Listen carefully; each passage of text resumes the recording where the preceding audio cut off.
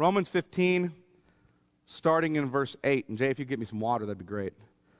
Romans 15, starting in verse 8. For I tell you that Christ became a servant to the circumcised to show God's truthfulness in order to confirm the promises given to the patriarchs, and in order that the Gentiles might glorify God for his mercy. As it is written, therefore I will praise you among the Gentiles and sing to your name. And again it is said, rejoice, O Gentiles, with his people. And again, praise the Lord, all you Gentiles, and let all the peoples extol him. And again, Isaiah says, the root of Jesse will come, even he who arises to rule the Gentiles. In him will the Gentiles hope. May the God of hope fill you with all joy and peace in believing, so that by the power of the Holy Spirit you may abound in hope. Let me pray. Father, we ask that you would help us to understand your word this morning as we look at it, to look at it and understand the hope that is ours in Christ, a hope not only for Jews but for Gentiles, a hope that is found in your fulfilling your promises to the patriarchs, to the fathers of the faith, and Father, that is found in your giving promises which you have fulfilled that extend not only to the Jews but to all peoples, all tribes, all tongues.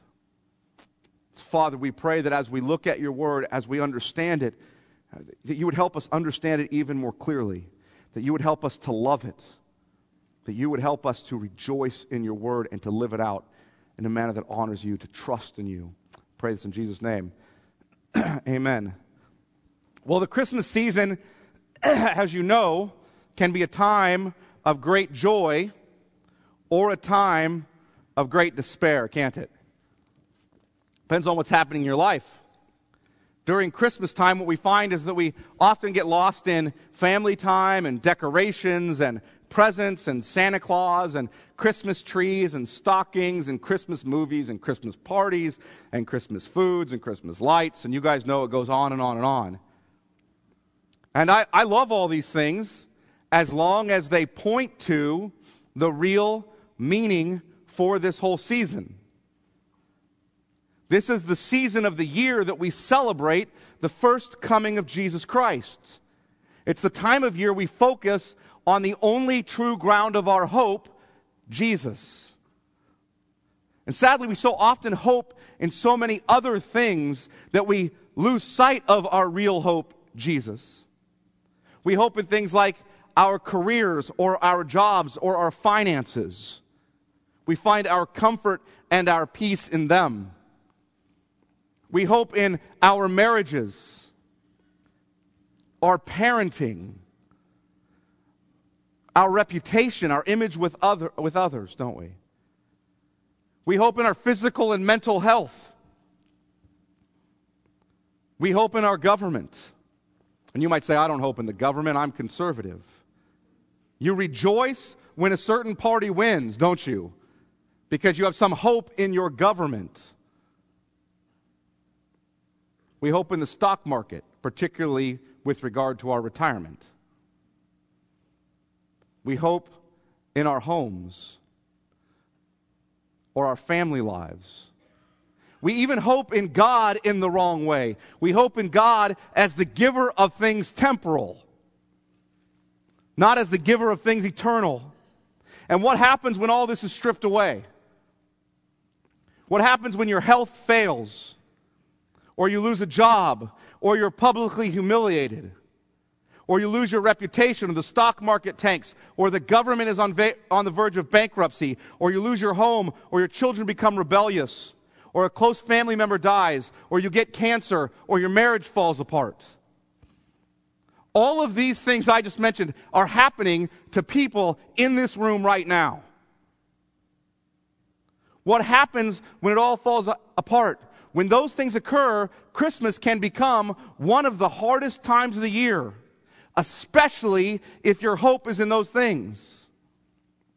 However, the Christmas season is to be a time where our true hope, where we're reminded where our true hope lies. Jesus told the story of two men. One man built his house on sand. That's building his house on his own ability to get life done and trusting in this world and this worldly things.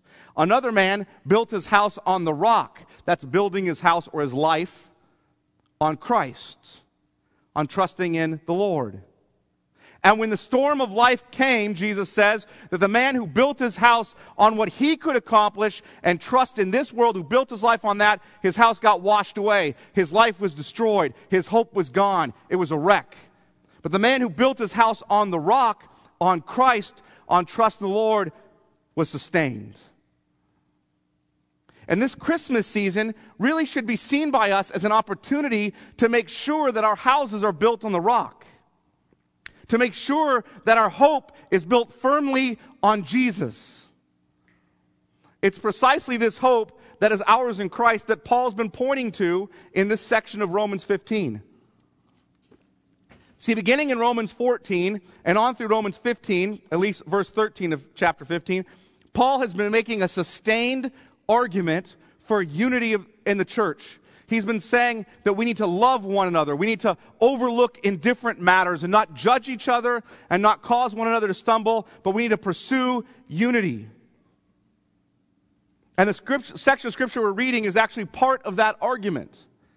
And he's pointing to the gospel as our hope in this section because what he's saying is that we will never have the love, the self-sacrificing, putting our desires aside kind of love for the sake of the unity of the body of Christ if we do not have hope in Christ. We won't have that kind of love if we don't have some future hope that we're looking to. Because we won't endure in that kind of love. So he's saying you should love one another, and hope will provide the endurance to that end. Because see, if your self-sacrifice for the benefit of others culminates in nothing, if there is no hope after this life, then your self-sacrificing, your love is worthless at this point. Which is why Paul says, if Christ is not raised, in 1 Corinthians 15, if he's not raised, then eat and drink and be merry, for tomorrow we die. Jesus' life and his death and his resurrection are our only hope. Without him, we have no hope. With him, we have full assurance of future glory. But since I talked about how hope informs our love last week, what I want to do today is point out how this Christmas season, okay, I'm tying it into this Christmas season, how this Christmas season can be rallied to build your hope. How it can be a time for you to proclaim the hope of Christ to others. And so I'm going to give you 3 reminders. You ready? That I think Paul provides. 3 reminders during this Christmas season that can be used to build your hope in Christ. 3 reminders. Here's the first one. 1, this Christmas season, you need to be constantly reminded that God is faithful to all his promises. Hear that? Be constantly reminded that God is faithful to all his promises. Look at verse 8. For I tell you that Christ became a servant to the circumcised to show God's truthfulness in order to confirm the promises given to the patriarchs. Hear that?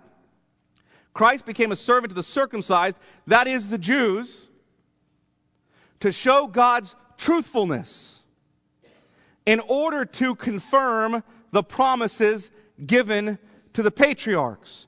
Jesus became a servant to the Jews to show God's truthfulness, confirming every promise given to our Jewish fathers in the faith. So Paul's saying, so that God's promise to Abraham and to David would be shown true. That's why Paul says in 2 Corinthians that all the promises of God find their yes in Christ Jesus. That's why Jesus says in John chapter 5, when he's talking to Jews, you search the scriptures because you know that in them you have life. But it's they that talk about me. Let me briefly show you the unfolding promise of God and how it's met in Jesus. Keep your hands there in Romans 15. Look back to Genesis chapter 3. Here's the Bible story. God created us to be in a perfect relationship with him, and we sinned, and we walked away from him, and we were cursed. We were cursed to death, to eternal hell. Physical death and spiritual death. But God, in the midst of cursing us, also cursed the serpent. And in the curse to the serpent, to Satan, who led us astray, in the curse to him, God gives us his promise. His promise, the hope. He says in Genesis chapter 3, verse 15, I will put enmity between you and the woman, and between your offspring and her offspring. He shall bruise your head, and you shall bruise his heel. This is the first gospel promise in the Bible. Scholars often refer to it as the proto-evangelion, the first gospel. This is where God comes to Satan and says, I will, through the seed of the woman, crush you. But in doing it, the seed of the woman will also be struck. It's the first promise of the coming Christ, who will die on the cross in order to conquer Satan and sin and death.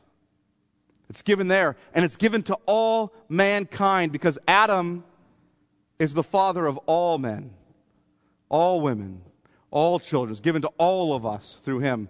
It goes forward as Genesis progresses to Genesis 12, where he's given this promise to all mankind. And then in Genesis 12, he comes to one of those men, Abraham. His name is Abram here when God first comes to him. Abram means exalted father. And he comes to Abram and he makes the promise to him. Genesis chapter 12, verse 1, if you look there. Now the Lord said to Abram, go from your country and your kindred and your father's house to the land that I will show you. And I will make of you a great nation. And I will bless you and make your name great, so that you will be a blessing. I will bless those who bless you, and him who dishonors you I will curse. And in you all the families of the earth shall be blessed. Through Abraham's seed would come the blessing of all the families of the earth. But what God has come to Abram and said is this: Abram, who is, by the way, the first Jew, Abram, it is you I'll set aside. Through your seed will come a great nation, and through that nation, through that seed, all the families of the earth will be blessed.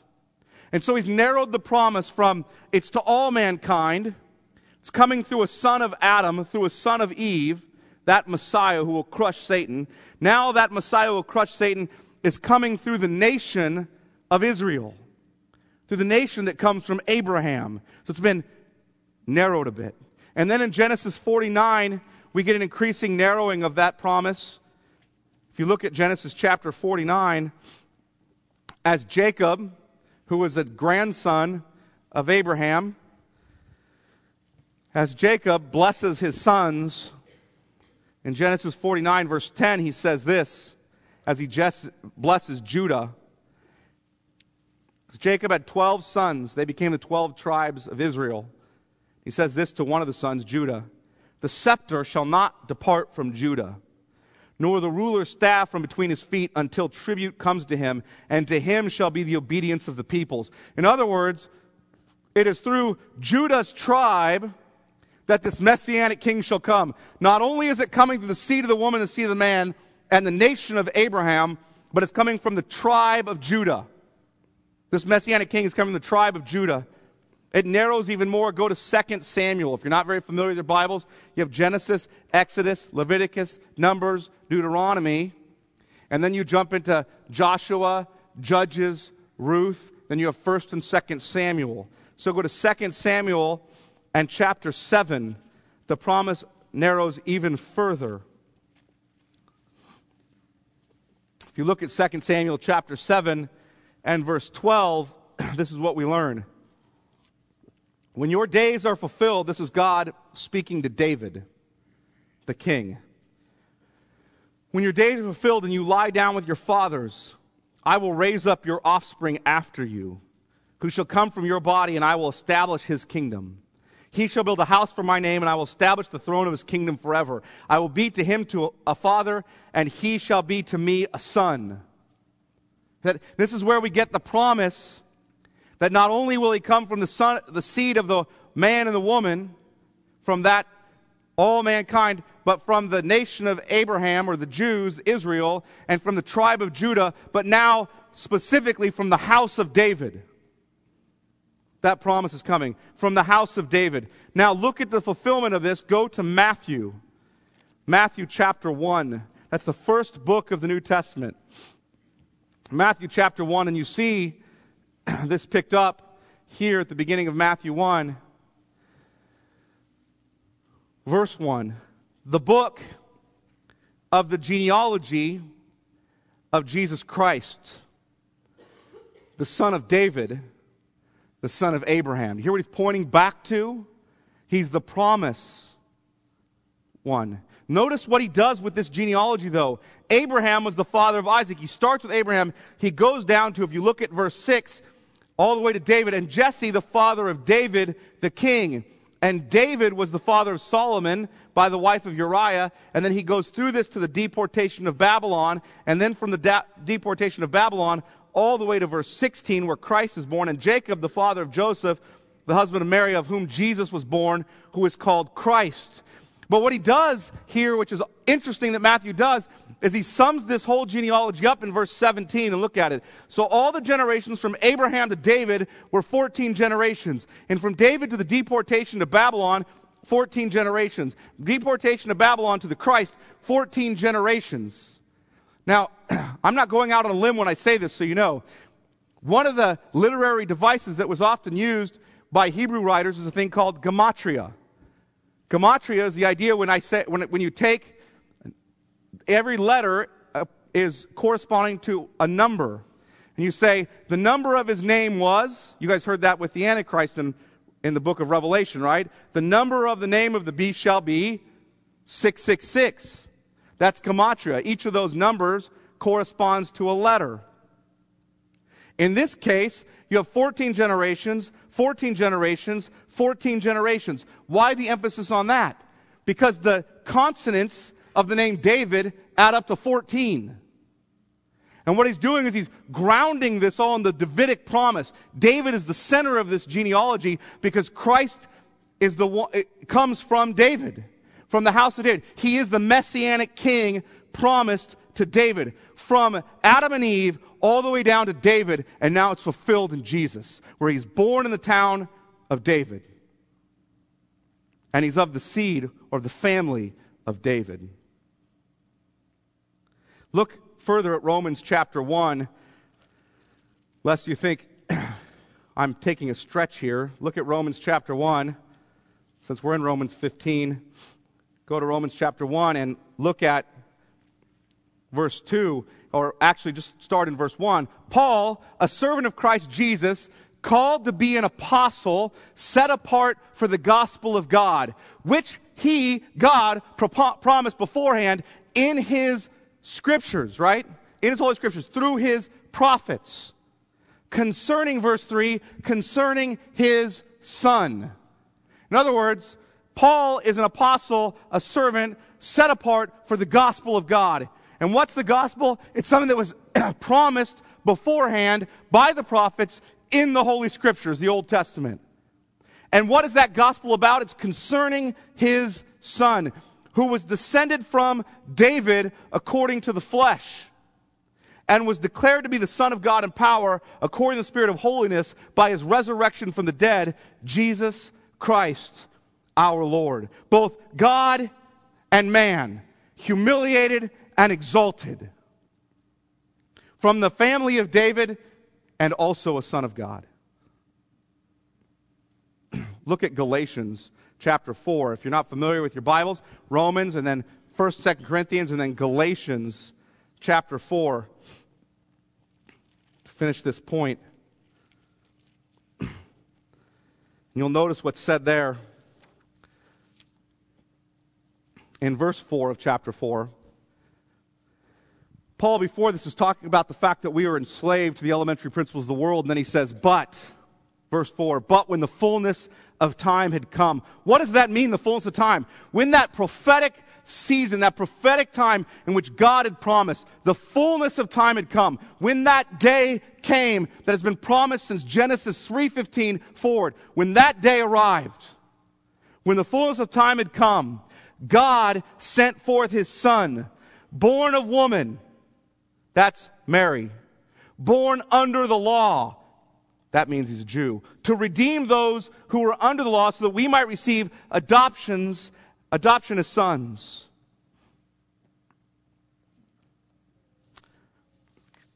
Here's Paul's point. We celebrate our hope in Christ because he's the fulfillment of all of God's promises. That gives us hope because what he's done in the past, he will continue to do. If he's fulfilled all his promises in the Old Testament, we can have certainty he will continue to fulfill all his promises. This is what we celebrate every Christmas. The coming of the fullness of time. The coming of Jesus, the Son of God, born of a woman, born under the law, the yes to all God's promises. And we should remember this Christmas to take time to read Christmas passages or read passages of Scripture that are about the coming of Christ, what we call those typical Christmas passages, so that we can remember that God kept all his promises, and in that have hope. That's why we put Advent devotions on the website for you to look up. Encourage you to go pull them off. They're just bakersfieldchurch.org under the resources tab. There's an Advent devotion, very simple, very easy to follow. Just go through that, reflect on what Scripture says, both in the promises and the fulfillments.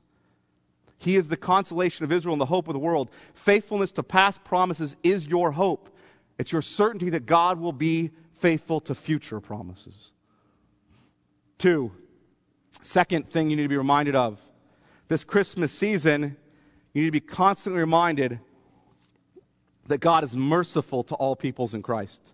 Constantly reminded that God is merciful to all peoples in Christ. Look at Romans chapter 15. Again, in verse 9, he tells why Christ became a servant. And in verse 9 he says, and the second reason Christ became a servant, in order that the Gentiles, that's all the people who aren't Jews, that's all the ethnes, the ethnic groups, the nations, not marked by what we typically see when we look at our map and we think of nation states, okay? That's not what he's talking about here. He's talking about every ethnic group, every people group, every tribe, every tongue, every nation. In order that Christ came not only to show God's faithfulness to his promises, but in order that the Gentiles might glorify God for his mercy. And then he goes on with a series of Old Testament promises to show it's actually what's been intended all along. Jesus came for the nations, not just for Israel. The original promise was for him to be the Savior of all mankind, for every tribe and tongue and nation. Salvation of the Gentiles or the nations wasn't plan B. I hear a lot of people seem to think that when what happened is Jesus came for the Jews to be their Messiah, and when they rejected him, he then went to plan B to all the other nations. It was never plan B.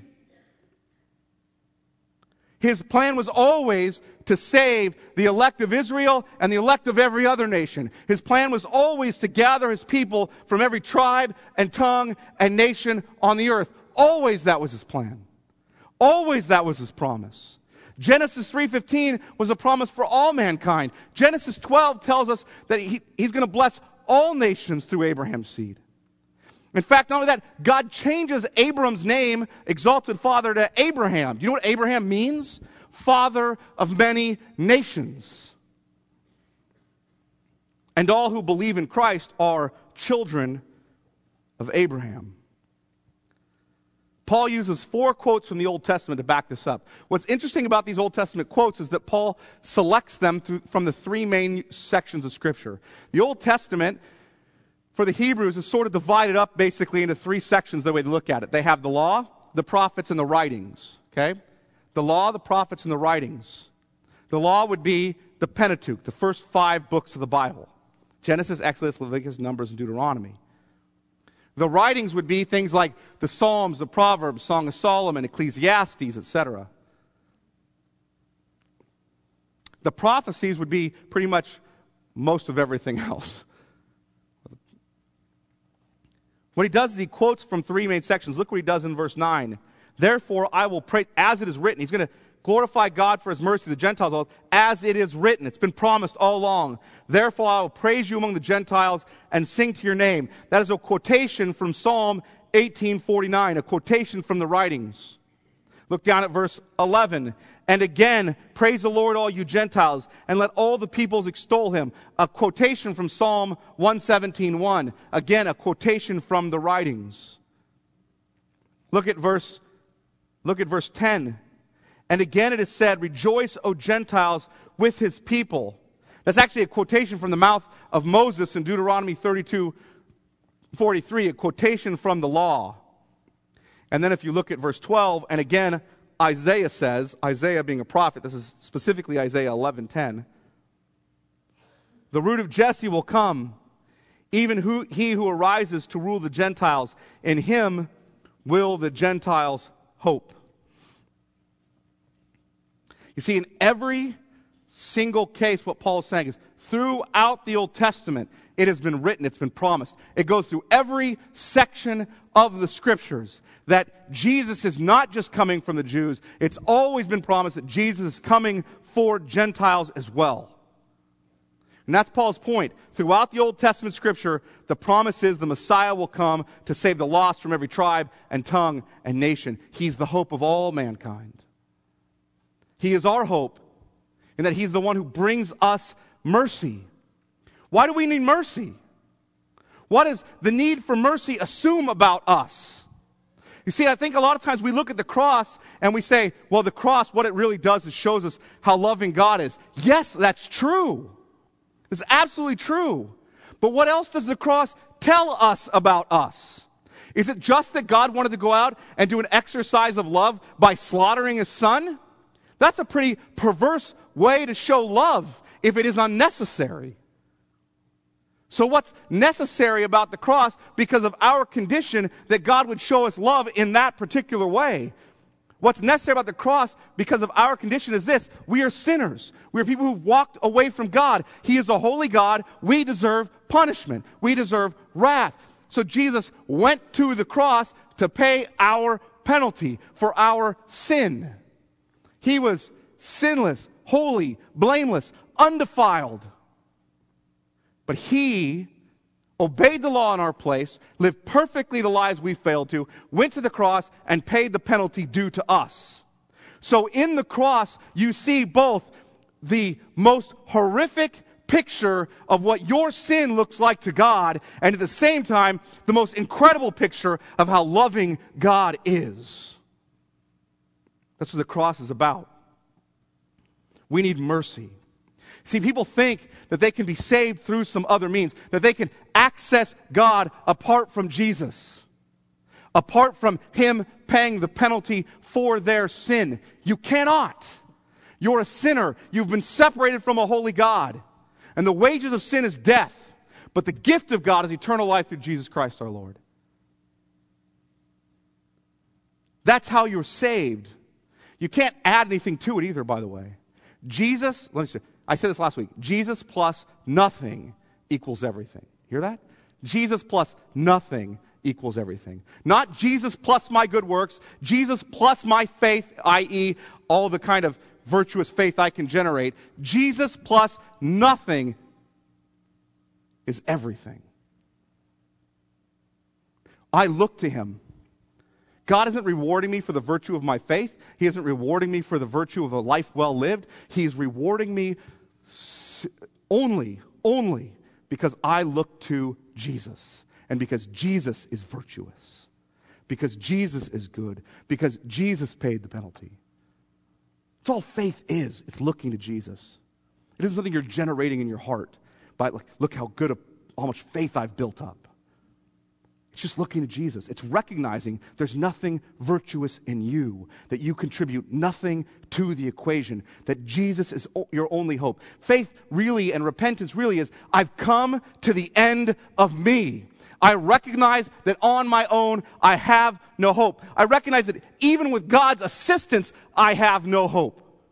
I recognize that my only hope is Jesus, that Jesus paid it all, and all to him I owe. That he is my righteousness, he is my hope, he is the one in whom I trust. That nothing I do in this life can detract from my righteousness, and nothing I do in this life can add to my righteousness, because my righteousness sits at the right hand of God, and he is the same yesterday and today and forever. That's my hope. He's come to fulfill all God's promises for all peoples. He is our merciful Savior, our cause for joy, our peace with God, our eternally glorious King, our hope. And this season should drive us to remember the reason he came. But not only that, to proclaim that hope to others. Paul understands that this glorious good news must be told to all peoples, which is why he says in Romans 1:5, what? I've received the grace of apostleship through Christ. I've received that through Christ. So why? So that I can bring about the obedience of faith in all peoples for the sake of his name. That's why he says in Romans chapter 15, verse 20, and thus I make it my ambition to preach the gospel, the good news, not where Christ has already been named, lest I build on someone else's foundation, but as it is written, those who have never been told of him will see, and those who have never heard will understand. The whole letter to the church at Rome is Paul saying to them, I want to lay out this glorious good news that I want to go to Spain to tell the people who've never heard about him. I want to go tell them this news. And I'm going to come see you. When I come see you, I want you to help me financially on my way to Spain so that I can tell this news to people who've never heard it. That's what Christianity is all about, Paul says. It's all about this gospel message. Jesus Christ, our hope, our Savior, our King, our righteousness. It's about him. And we need to tell everyone about him. That's why we're doing two things over this Christmas season. That's why we have these invitation packets for the Christmas Eve service. Sure, you could invite unbelievers and people disconnected from the church without these packets. We just give these tools to you to help you out. I think a lot of Christians carry around a lot of guilt because they don't really know how to do evangelism. They know they should, they even want to, but they keep forgetting about it because our minds are so hopelessly caught up with other things. And they feel guilty because they don't exactly know what to do. And so we're trying to help you start breaking that ice. That's why we have these packets. To help you start getting used to help start breaking the ice and sharing your faith. The other thing we're doing this Christmas time, this season, in light of what Paul says here about getting the gospel to others, is next week, one of my friends, a missionary that our church supports, Brooks Buser, is going to come here and preach in Romans 15 about making it his ambition to preach the gospel, to name Christ where he's never been named. Brooks Buser has lived several years among the Yembe Yembe people. He actually grew up in a home where his dad took them to the Yetedi people in Papua New Guinea, where he actually grew up among cannibals. And his dad preached the gospel to them, planted a church there, translated the Bible for them, and then pulled out and left because they had a fully functioning church still going there. When Brooks grew up, he said, I want to go back to another people group and preach the gospel. So he went to the Yembe Yembe, another people group who've never heard of Jesus. And he's lived among them for multiple years.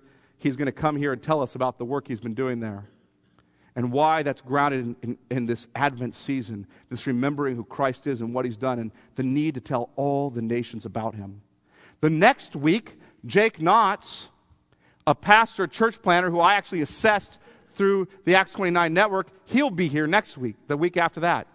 He's going to come here and preach again on the gospel and his work in the Ukraine, where when he was 18 years old, he left here, flew to the Ukraine, learned the language, and now is planting his second church in the Ukraine. He's only in his mid-20s. Late 20s, I think, actually. But he's going to come preach about that. Why? Because Jesus is our hope. And the Christmas season isn't a time for us to become intensely selfish. The Christmas season is a time for us to be intensely focused on Jesus and the need of the world to hear about him. He's our hope. He's their hope too. They need to know that he's their hope, that he's their only hope.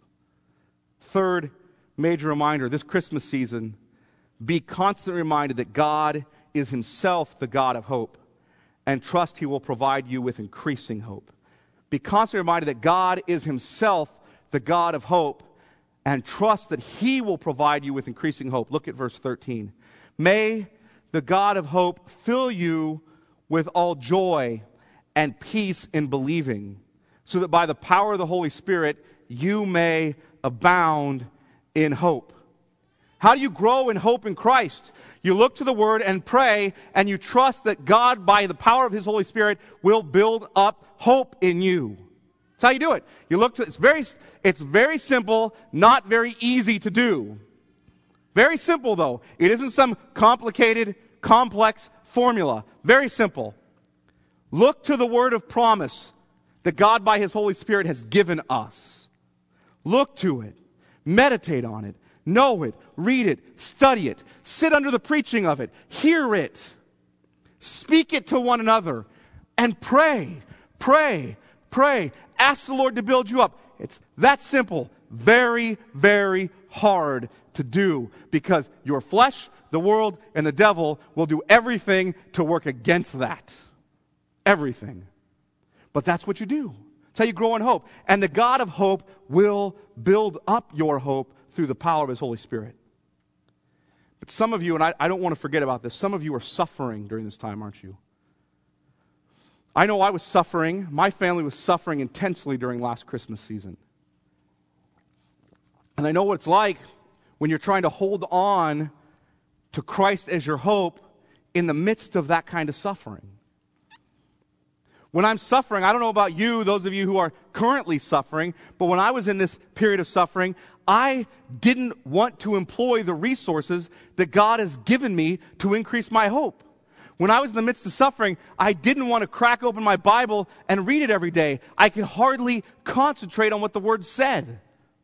I didn't want to pray because I could hardly think about anything else. I didn't want to go out amongst other believers and have them speak the Word into my life and come to church and have the Word preached to me, because I could hardly stand wanting to be around other people and answering questions about how's it going. In the midst of that kind of suffering, you often don't want to read the Bible, you don't want to pray, you don't want to go to church, you don't want to be around other believers. But you must. I want you to hear this. You must.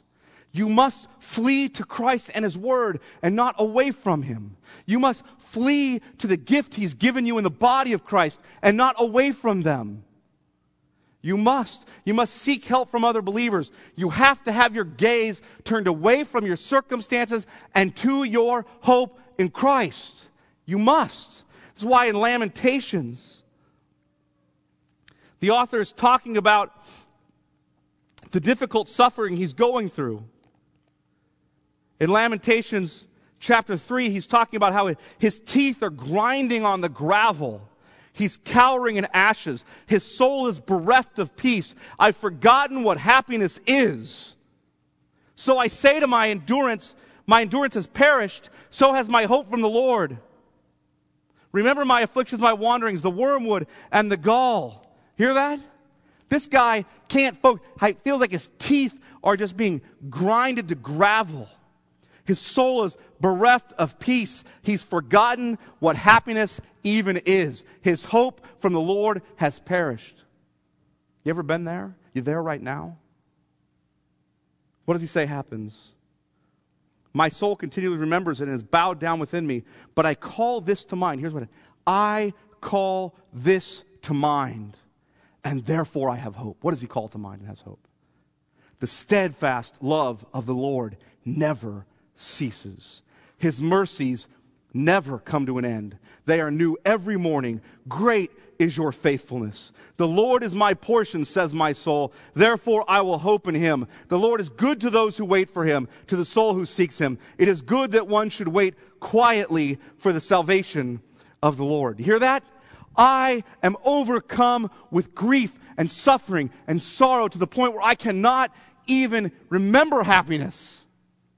I can't even remember having any hope from the Lord. It's gone. But I remember this.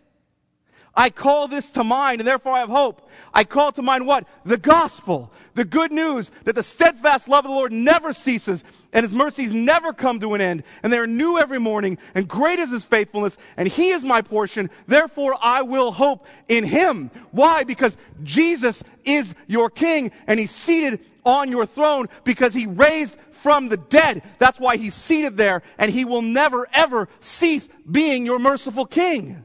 And you have to call that to mind in the midst of suffering. It's the only way you'll get through it, with your hope intact.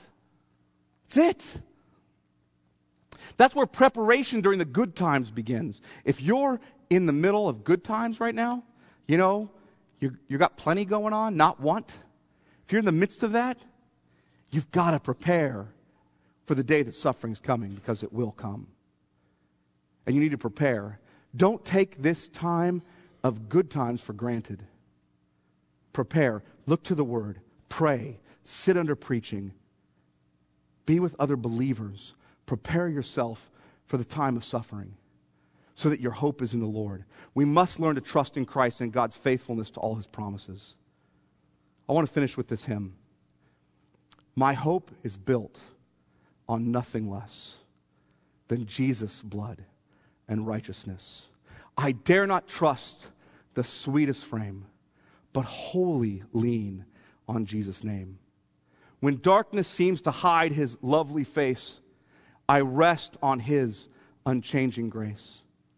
In every high and stormy gale, my anchor holds within the veil.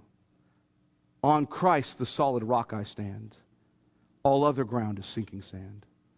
All other ground is sinking sand. His oath, his covenant, his blood support me in the whelming flood. When all around my soul gives way, he then is all my hope and stay. When he shall come with trumpet sound, oh, may I then in him be found, dressed in his righteousness alone, faultless to stand before the throne. On Christ, the solid rock, I stand. All other ground is sinking sand. All other ground is sinking sand. Let me pray. Father, we thank you for your word and its truth, for the promise that you have made in the gospel, for the hope that is ours in Christ alone. We pray that we would look to him, that we would take this Christmas season to be reminded continually of our hope in Christ, in the gospel. Father, our hope would be bolstered throughout this time as we reflect on your word together. Father, that we would not only desire to be built up in hope ourselves, but we would desire to see the hope of your Son proclaimed to a lost and dying world. We pray this for your Son's glorious name. Amen.